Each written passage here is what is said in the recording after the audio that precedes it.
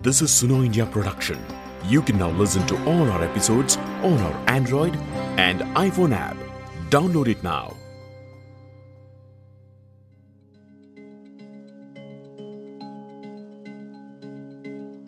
The curtains came down on a successful G20 summit hosted for the first time by India in its rotational presidency with 100% consensus on the Delhi Declaration. The consensus was arrived at on the first day of the summit itself, as members agreed after hours of negotiations on a watered-down language on Russia's invasion of Ukraine, so as to get the Russian and Chinese on board as well, who were not represented by their presidents, but instead by their foreign minister and by their premier respectively. Now, the continental bloc of African Union has become the latest addition to the grouping, which has 19 developed, industrialized, as well as developing economies and the European Union. Significantly on the sideline, we saw a major announcement of an infrastructure connectivity project by United States, India, UAE, Saudi, among others, that will link India to the Middle East and to Europe. So the question is the G20 a lesser divided house now? Does the inclusion of the African Union mark a milestone movement towards concerns of the global South? And how does one read the shifting geopolitical dynamics in the Gulf, the changing relations between India, UAE, and Saudi in particular? Hi everyone, you've tuned in to episode 15 of the Foreign Policy Podcast Beyond Nation and State on Suno India. I'm your host and independent journalist, Smita Sharma. Now, this is actually the last episode of the current season as we take a break on the series, but you can listen in to all the episodes on the Suno India app, Apple and Spotify. And the video drops on my YouTube station, Smita Sharma Journalist. And joining me on this edition of Beyond Nation and State is a retired career diplomat, Navdeep Suri. He has served as India's ambassador to UAE, Egypt, as High Commissioner to Australia, is currently a distinguished fellow with Observer Research Foundation, and is a prolific writer and commentator. Thank you so much, Ambassador Suri, for finding time. Pleasure to join you again, Smita. Let me start by, in fact, first getting a couple of reactions on the G20 agreement itself before I start focusing on the important outcome on the sideline that was announced of a Middle East connectivity corridor project. When it comes to the paragraphs on Russia, Ukraine, and how the consensus came about on that declaration, a lot is being discussed. Your thoughts on, do you think, there was one winner in that paragraph which looked very watered down on the Ukraine war? Not at all. I think you look at it from the point of view that while you've dropped Russia from the text, but you've actually tightened the language a lot more. The language is much tougher in terms of what it says about not using force to acquire territory or against the use of nuclear weapons or threats of use of nuclear weapons, or indeed the Prime Minister's line that this is not an era of war. So I think there's a lot in it. At the end of the day, you need to carry everybody together with you. What's the point of saying, I want 100% or zero? That's not diplomacy. So, it's the art of the possible. And I think what our negotiators did with a lot of help from leadership level calls is to put together a text that everybody could live with. The G7 on one side and the Russians and potentially the Chinese on the other side. We've seen interviews of Amitabh Kant, the G20 Sherpa, talk about how some other countries, Brazil, South Africa, Indonesia, also put their weight behind this Delhi Declaration, trying to make it work. Several hours of negotiations. Would you like to give a sense to our listeners and viewers of what really happens in these meetings behind the scenes, in the rooms? Are there situations when negotiators maybe even come to blows? I think that's unlikely in this day and age and in this kind of a group. But, Amitabh has already given you a sense, a flavor of what transpired. What I can tell you is that very often you are stuck on a line, on a paragraph, sometimes even on a word. And very often these words matter. If you go back to the Arab-Israeli conflict and United Nations Security Council Resolution 242, there was one word, the. Israel will vacate the occupied territories or occupied territories, which made all the difference when the time for implementation comes. So I think the language is extremely important, and people legitimately, what might seem pedantic to an outsider can make a real difference in future if the wording is incorrect. So I'm glad that people put the effort that they did into it. There's a lot of back and forth. Many of the negotiators are actually friends. They get along very well with each other at a personal level. But they won't give a quarter on the negotiating table because at that time they are battling for their country's interests and not for their personal preferences. Absolutely. And one can imagine whole nighters being pulled in with lots of coffee flowing into the room, the midnight oil being burned. But to, the unversed, what does a consensus like this essentially translate into? In Bali also, I think it's important to remind people here, while here we did mention that on the first day itself, you had a consensus document and we saw people actually applauding it. In Bali also, by the start of the second day itself, before the deliberations and the plenaries happened, they had managed to do the last minute negotiations and come out with this declaration. But does it really mean that going forward, when Brazil now takes over the presidency formally in December, that it is a more united room within the G20? Yeah, I think what India has been able to do is build a consensus. First of all, build a coalition with Indonesia, Brazil, South Africa. And this is really the Troika plus, Indonesia as the last host, Brazil and South Africa as the next two hosts. So each one has a real stake in the success of the process. So I think India has enhanced its reputation as a unifier in a very divided world, where the polarization is fairly extreme because of the Ukraine war.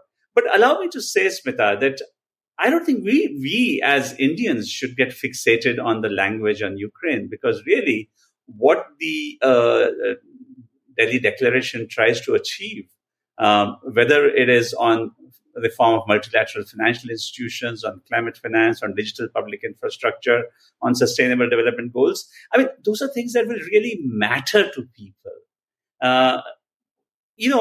If you're sitting in Zambia or Angola or somewhere and worried about, the growing debt crisis and the unsustainable repayments that the country has to pay, that matters to you a lot more than the language on Ukraine. So I think we get caught into this Western media trap that is the most important issue, and the success or failure of a summit which has, 84 paragraphs or whatever, is going to be judged by that one paragraph. I think that's a very very Western notion. Let's look at what it means in substantive terms for people, and I think that's where India has been able to progress. Nothing is revolutionary, but it is incremental progress on where we were on a number of issues. And those issues are the ones that matter to the developing world. Getting Africa on the table matters to the developing world. For G20 to become a credible voice, not just of the rich nations, but also of the global South, matters. And I think the progress on those issues is far more significant, in my opinion, than this debate on Ukraine. Fair enough. Point well taken. But the fact that, the Ukraine war shadow continues to loom large, the fact that you have a Xi Jinping missing out on the summit meeting for the first time, he sends out his premier into the room. Again, with Mr. Putin, we are not sure that he'll even be able to make it to Brazil, considering the international warrant against him out there. So when the top leaders miss out on summits, is there a certain cost for an organization, which obviously is very top heavy and top driven? I think the ones who don't participate are the ones who lose out more, not the organization per se. Because at the end of the day, you had a very, very respectable collection of heads of state. And beyond the summit level meeting itself, it's a great opportunity to network and to connect and to have bilaterals with the other leaders. And I think those who are absent from the room have missed out on that. I mean, I think China is uncomfortable given Xi Jinping's emperor ambitions kind of thing or persona that they are creating for him to be in a space that they don't control, where he could be subject to criticism. And that probably, I'm speculating here, is the reason that they didn't want to expose him to a G20 setup, but they were okay having him at BRICS. They want to control the BRICS space, which is something that India will resist and probably Brazil will resist. But that's how they are trying to position themselves. And having said that again, the fact that within BRICS, you do see a competition of both India and China wanting to be the voice of the global South, increasingly China and Russia's focus on forums like SCO, BRICS. How will this play out when you compare it to an organization like G20, which also now has the 55-member African Union bloc that you talked about as its latest, the 21st edition? Look, even though India is a member of BRICS and of SCO, I think there's very little doubt that the global heft is in G20. This is where the world's 20 largest economies are, and this is where they deliberate the issues pertaining to the global economy that matter to a majority of the world's population, or at least they should be deliberating those issues. So I think much as though we love BRICS, I'm not so sure about SCO, but there is nothing comparable with G20 when it comes to a group of countries which represent the largest economies in the world. You did mention, of course, some of the significant outcomes. We have seen the agreement towards a One Future alliance that lays out a sort of a digital public infrastructure for health, for other issues.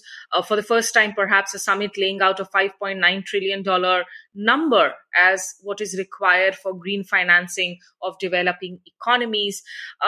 Does it look like with African Union as part of G20, will it be easier to maneuver through issues of developing economies? Or, when you start to expand organizations, does it also get that much more difficult when it comes to decision making? I think the importance of having African Union on the high table for G20 is twofold. One is, in this day and age, in 2023, how would you justify that you have the European Union as a much smaller a group of nations as a permanent member, and not the African Union, which is 54 countries and an entire continent. So that the primacy of any kind of fairness, if you agree, you had to bring them in. But second and more important, I think, is instead of countries ranging from India and China and Brazil and South Africa saying we're speaking for the global South, we're speaking for Africa, it's important that now Africa will have its own voice through the African Union on the table to articulate its problems, its concerns, advocate the solutions that they seek, have more agency on their requirements rather than have a situation where others are speaking for them. I think that's the crucial difference that we will see going forward. And I think it was refreshing that even from the African Union context, you had Comoros, one of the smallest countries in Africa, representing, because they happen to be the current chairs of the African Union. Which brings me then to the next part of this conversation and the important, in fact, decision announced on the sidelines. We saw President Biden, Prime Minister Modi come together to announce the India, Middle East, Europe Economic Corridor, or the IMEC, which is a transnational rail and shipping route, which will spread actually across 2 continents and essentially go from India to the Middle East to the Europe. Does it look like a project that could end up being hyped at the moment? Does it look very feasible when you look at the final blueprints coming out slowly? Well, Smita, first of all, it isn't just a ship and rail connectivity project. I think it's important for your audience to understand that there are 4 distinct components of the project. There is the transport corridor.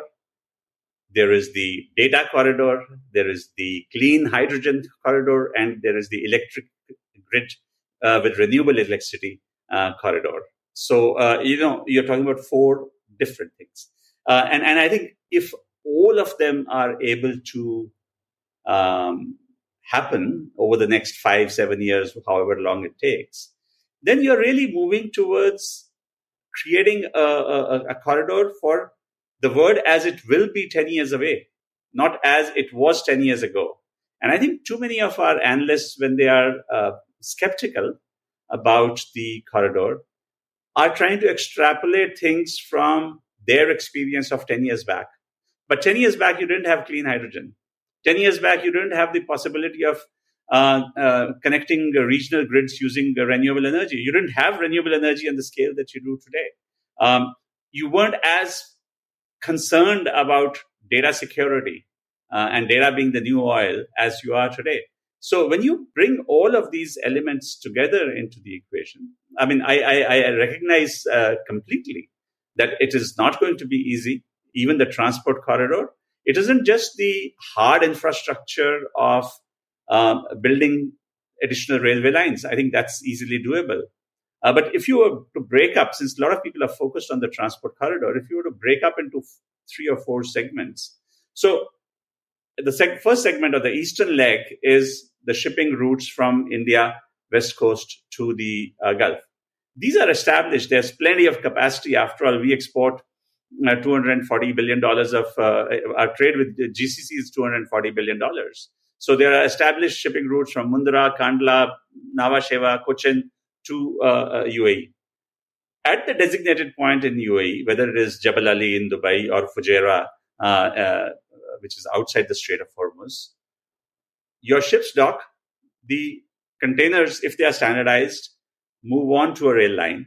Now, from Fujairah, the land corridor, when you look at it, the first leg is up to the Saudi border. It's a 600-kilometer stretch, which is already operational. It got inaugurated and is functional since February this year. There's a 300-kilometer stretch to a place called Harad in Saudi Arabia, which is being built. And then the longest stretch is about 1,400 kilometers, 1,392 kilometers from Harad all the way to the border with Jordan, at a place called Al-Haditha. That's already up and running. It's functional. Then you need a 300-kilometer stretch from the Jordan border to Haifa in Israel. So when you look at it, maybe 3/4 of the physical infrastructure is already in place. Haifa port exists. Adani's happen to have a terminal there. From there, the shipping links to Piraeus in Greece are well established, and that would take it on to into the European continent through the European railroads. What is needed along with the physical infrastructure is the soft infrastructure of regulations, of standards, of interoperability, of compatibility, and seamless customs transit. You are looking at crossing 4 different borders. So I think work will happen on that. I am encouraged by the fact that the leaders, when they met and announced, have actually put a fairly tight time frame of the principals meeting within 60 days. So I'm sure all the capitals that are involved in this will be working to put together their ideas of a blueprint, which can be reviewed in 60 days' time. And then we will see some details emerging on what is clearly a very ambitious, very futuristic project. And we shouldn't underestimate that. Not underestimating it, but, of course, as journalists, we are inherently skeptic, and that's our job to try and ask questions too. Because the skepticism also stems from the fact that there is that popular commentary that this is being seen as a direct counter to the Chinese Belt and Road Initiative. And having said that, the Chinese BRI was a grand project that was announced, 10 years back.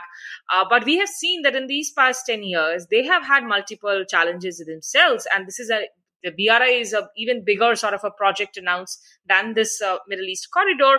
So they have had problems related with liaisoning with countries, financial packages, geopolitics.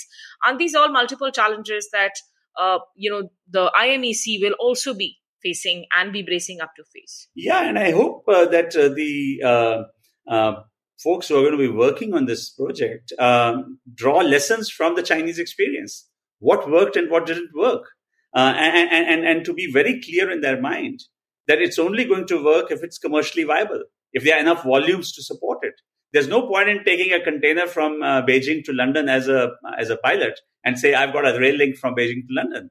The proof of the pudding is, are there enough volumes and are you competitive enough? So currently, all the Indian exports to Europe and all the European trade with India, exports to India, flow via the Suez Canal. Right? And the Suez Canal isn't cheap. So I think there are 2 or 3 different factors that will come into play, as I see it as a layman maybe. One is the new route going to be faster? One of the studies that I've seen, because the high-speed freight trains will travel at 120 kilometers per hour as compared to 30 kilometers per hour for a ship, with the blockages at the Suez Canal entry point and so on, is that you could have a 40% saving on time. That's one parameter.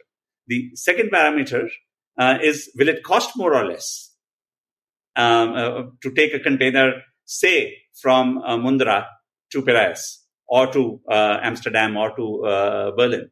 Will it cost less or more? That's important. The third, if the project is viable, will finance be available for it? Because at the end of the day, you don't just need government finance, right? I think the clever thing here is that the physical transport corridor has been bundled with clean energy, with the clean hydrogen and the clean electricity grid proposals. And that should allow it to draw resources from the Build Back Better initiative, the European programs for green infrastructure, green bonds, etc. So you might have private capital coming in to finance the project once you establish the techno-commercial viability. And I think we are months and months away from establishing that. I think a lot of work will take place over the next 6 to 8 months. Teams will be established. Working groups for each sector will be established. They will go into the nuts and bolts of it. But I think the important thing is that the political direction is there.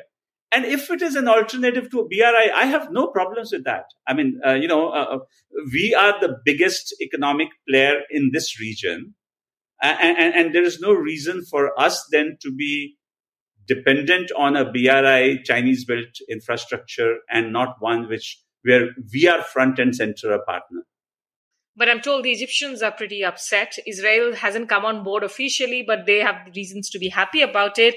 Turkey, of course, has announced, that there cannot be a Middle East corridor through Europe, of course, without Turkey as a partner in it. So there are already, in fact, these issues that these countries will have to prepare to deal geostrategically.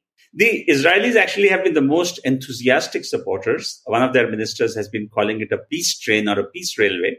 And they obviously see great merit in a program that connects that puts Saudi Arabia on the same table as them.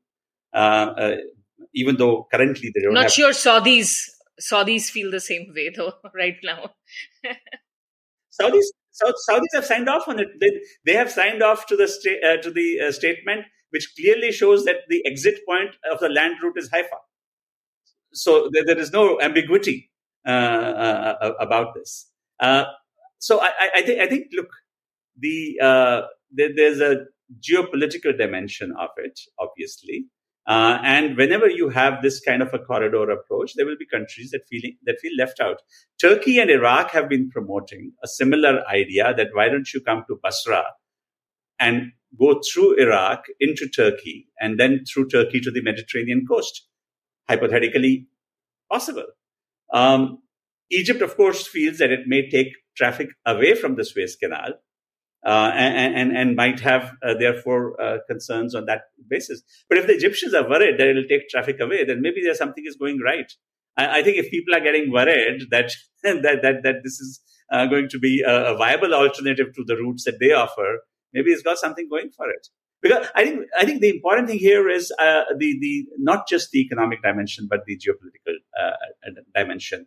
The fact that US is making a statement that we haven't left the Middle East. We are very much present there. And we are not ceding space to the Chinese. We are not giving a walkover to the Chinese, which was an impression that was being created partly by Chinese propaganda after Xi Jinping's red carpet treatment in Riyadh last year in December. So I think the fact that the Americans have pushed for this project, used ITU to seed it, expanded it to bring Saudi Arabia into the fold, started conversations with Saudi Arabia about normal diplomatic ties with Israel. There's a whole separate conversation being very vigorously pursued by senior members in the Biden administration about a grand deal with Israel, between Israel and Saudi Arabia. So when you look at all of that mix, there's a lot brewing, and this could be one aspect of it. And I do have a lot of ground to cover in the next couple of minutes itself, but just one last question on this corridor project, because over the last few years, we have, of course, been seeing statements continuously from India, from US-led West about looking at that global debt trap, which has occurred because of China, especially when it comes to smaller income countries and lower economies. There's been a lot of noise around the Indo-Pacific Economic Forum to YPF. Do you really see these being able to provide the option to these developing economies, an alternate to China's debt trap diplomacy? Not as of now. I think maybe to some of the small island states in the Pacific, maybe to some of the smaller economies. But I think the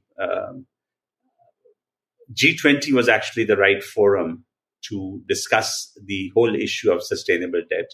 And the problem, look, I think what happened in Sri Lanka was a real test case, that countries were ready to provide debt waivers or debt relief to Sri Lanka. But when you have those conversations, whether it's the Europeans, the World Bank, the IMF, others, they want that everybody should take a haircut, right? Everybody should bear some of the burden. But if the Chinese are not willing to tell you how much the debt, what is the term, what are the interest rates, what's the collateral, then how do you arrive at multilateral debt relief arrangements when one party says these are confidential because of our bilateral agreements? And I think that's where the trouble with the Chinese on this issue is. Okay, which brings me to the last part of this conversation. And because this is a region you understand very well, you've served in this region. What is happening within Saudi and UAE? The winds that are blowing. Help us make sense of it. You mentioned UTI2, US, India, UAE, and Israel coming together, the Quad in the Middle East of sorts. How is Saudi really changing? Because you do have a crown prince under whom you've had the case of a killing of the dissenting voice Jamal Khashoggi.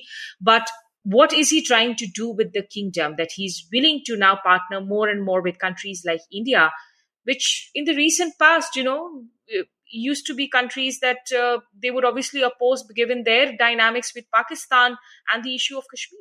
Well, I think part of the success of our foreign policy in the region over the last few years has been the strategic partnerships that we've established with Saudi Arabia and UAE in particular. Oman, we've always had a close relationship. Bahrain, we've traditionally been close. But these two are the big players in the Gulf. And today we have strategic partnerships with both of them.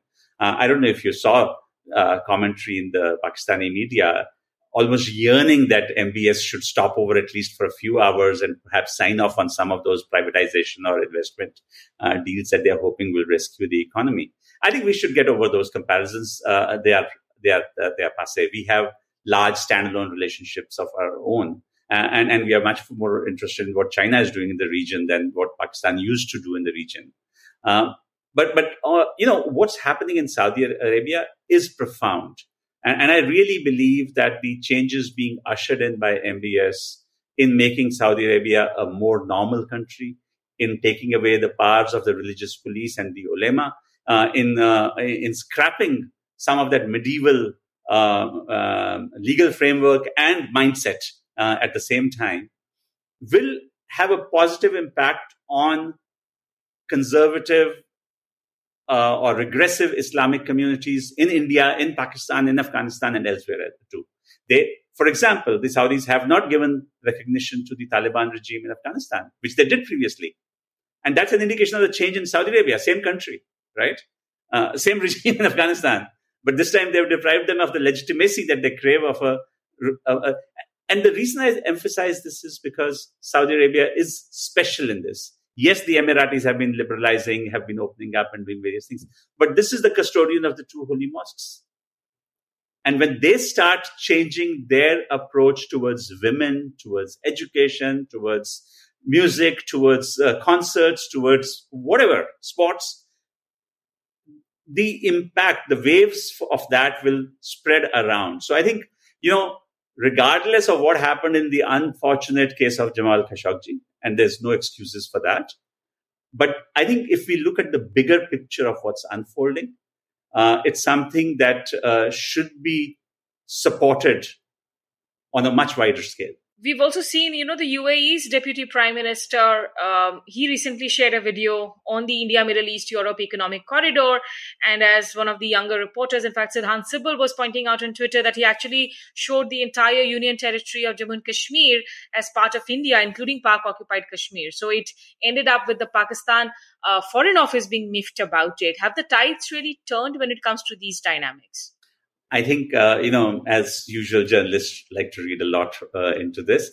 The fact is that map was done under my supervision at Observer Research Foundation. It was part of an article that I wrote 2 years back in October 2021 after the first I2U2 meeting, where they started talking about strategic transport connectivity. Today, and I'm happy to share with you the piece from 2 years back that was published along with that map. So it's our team at Observer Research Foundation that put it together. We obviously were very particular about how we show Kashmir in our map. And now that map has been picked up by everybody in the world. So, it is the one which is going around. So I wouldn't read too much into it. I think most people outside of India and even within India, outside a narrow fraternity, do not look at the lines as carefully as we are accustomed to doing. So for them, it could well be innocence. But the fact remains that UAE has supported India on Article 370. UAE has been very forthcoming in terms of its investments in Kashmir.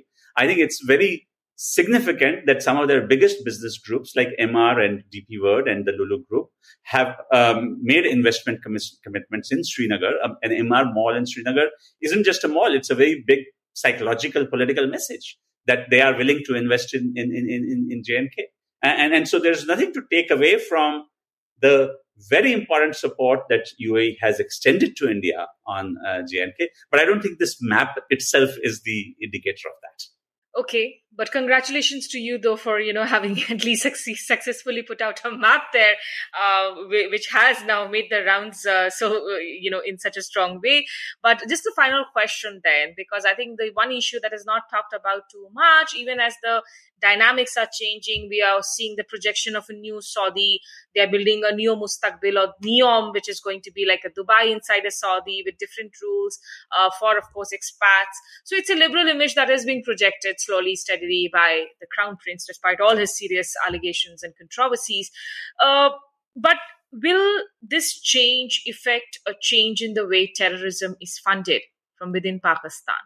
Because a lot of it, the roots actually lie within the funding that was coming in from there. Is there going to be a difference when it comes to channelizing those funds to terror groups that are operating against India, against others as well? I think that's a really good question, Smita, from India's perspective.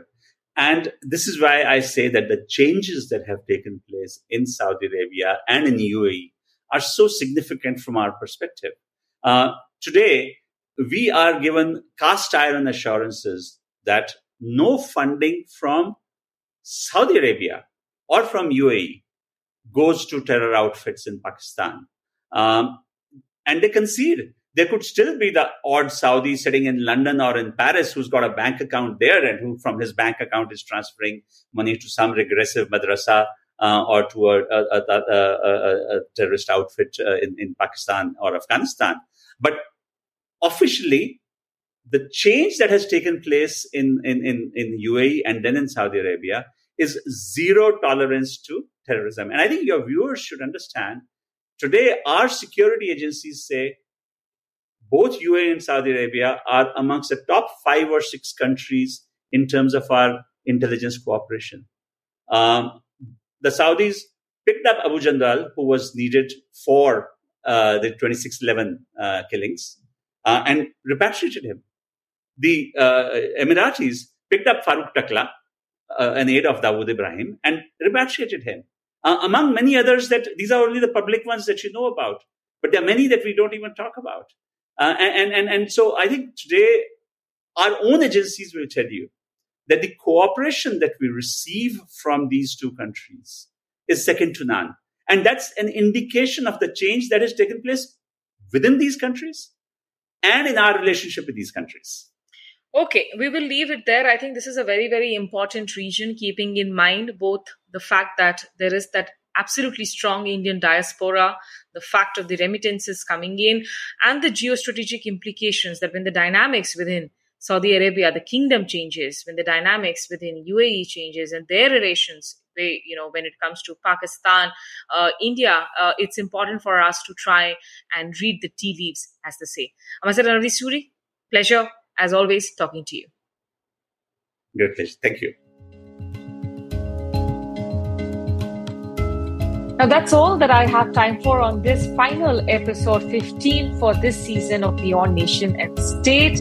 I have really enjoyed this journey through which we have tried looking back at the negotiations that took place behind the scenes in some landmark agreements, understanding the significance of shifting sands in Central Asia to West Asia and the Gulf, talking about gender and human rights beyond borders.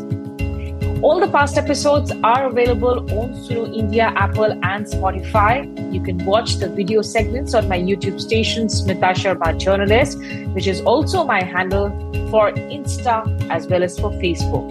You can engage with me on Twitter at @Smita_Sharma. Do keep sharing your thoughts, your feedback on what you liked about the series, maybe what you disliked about some of the episodes, and also what you would like to be included in the new season. So I'm signing off for now, but it's a thank you from the entire team here at Suno India. Stay well and thanks for tuning.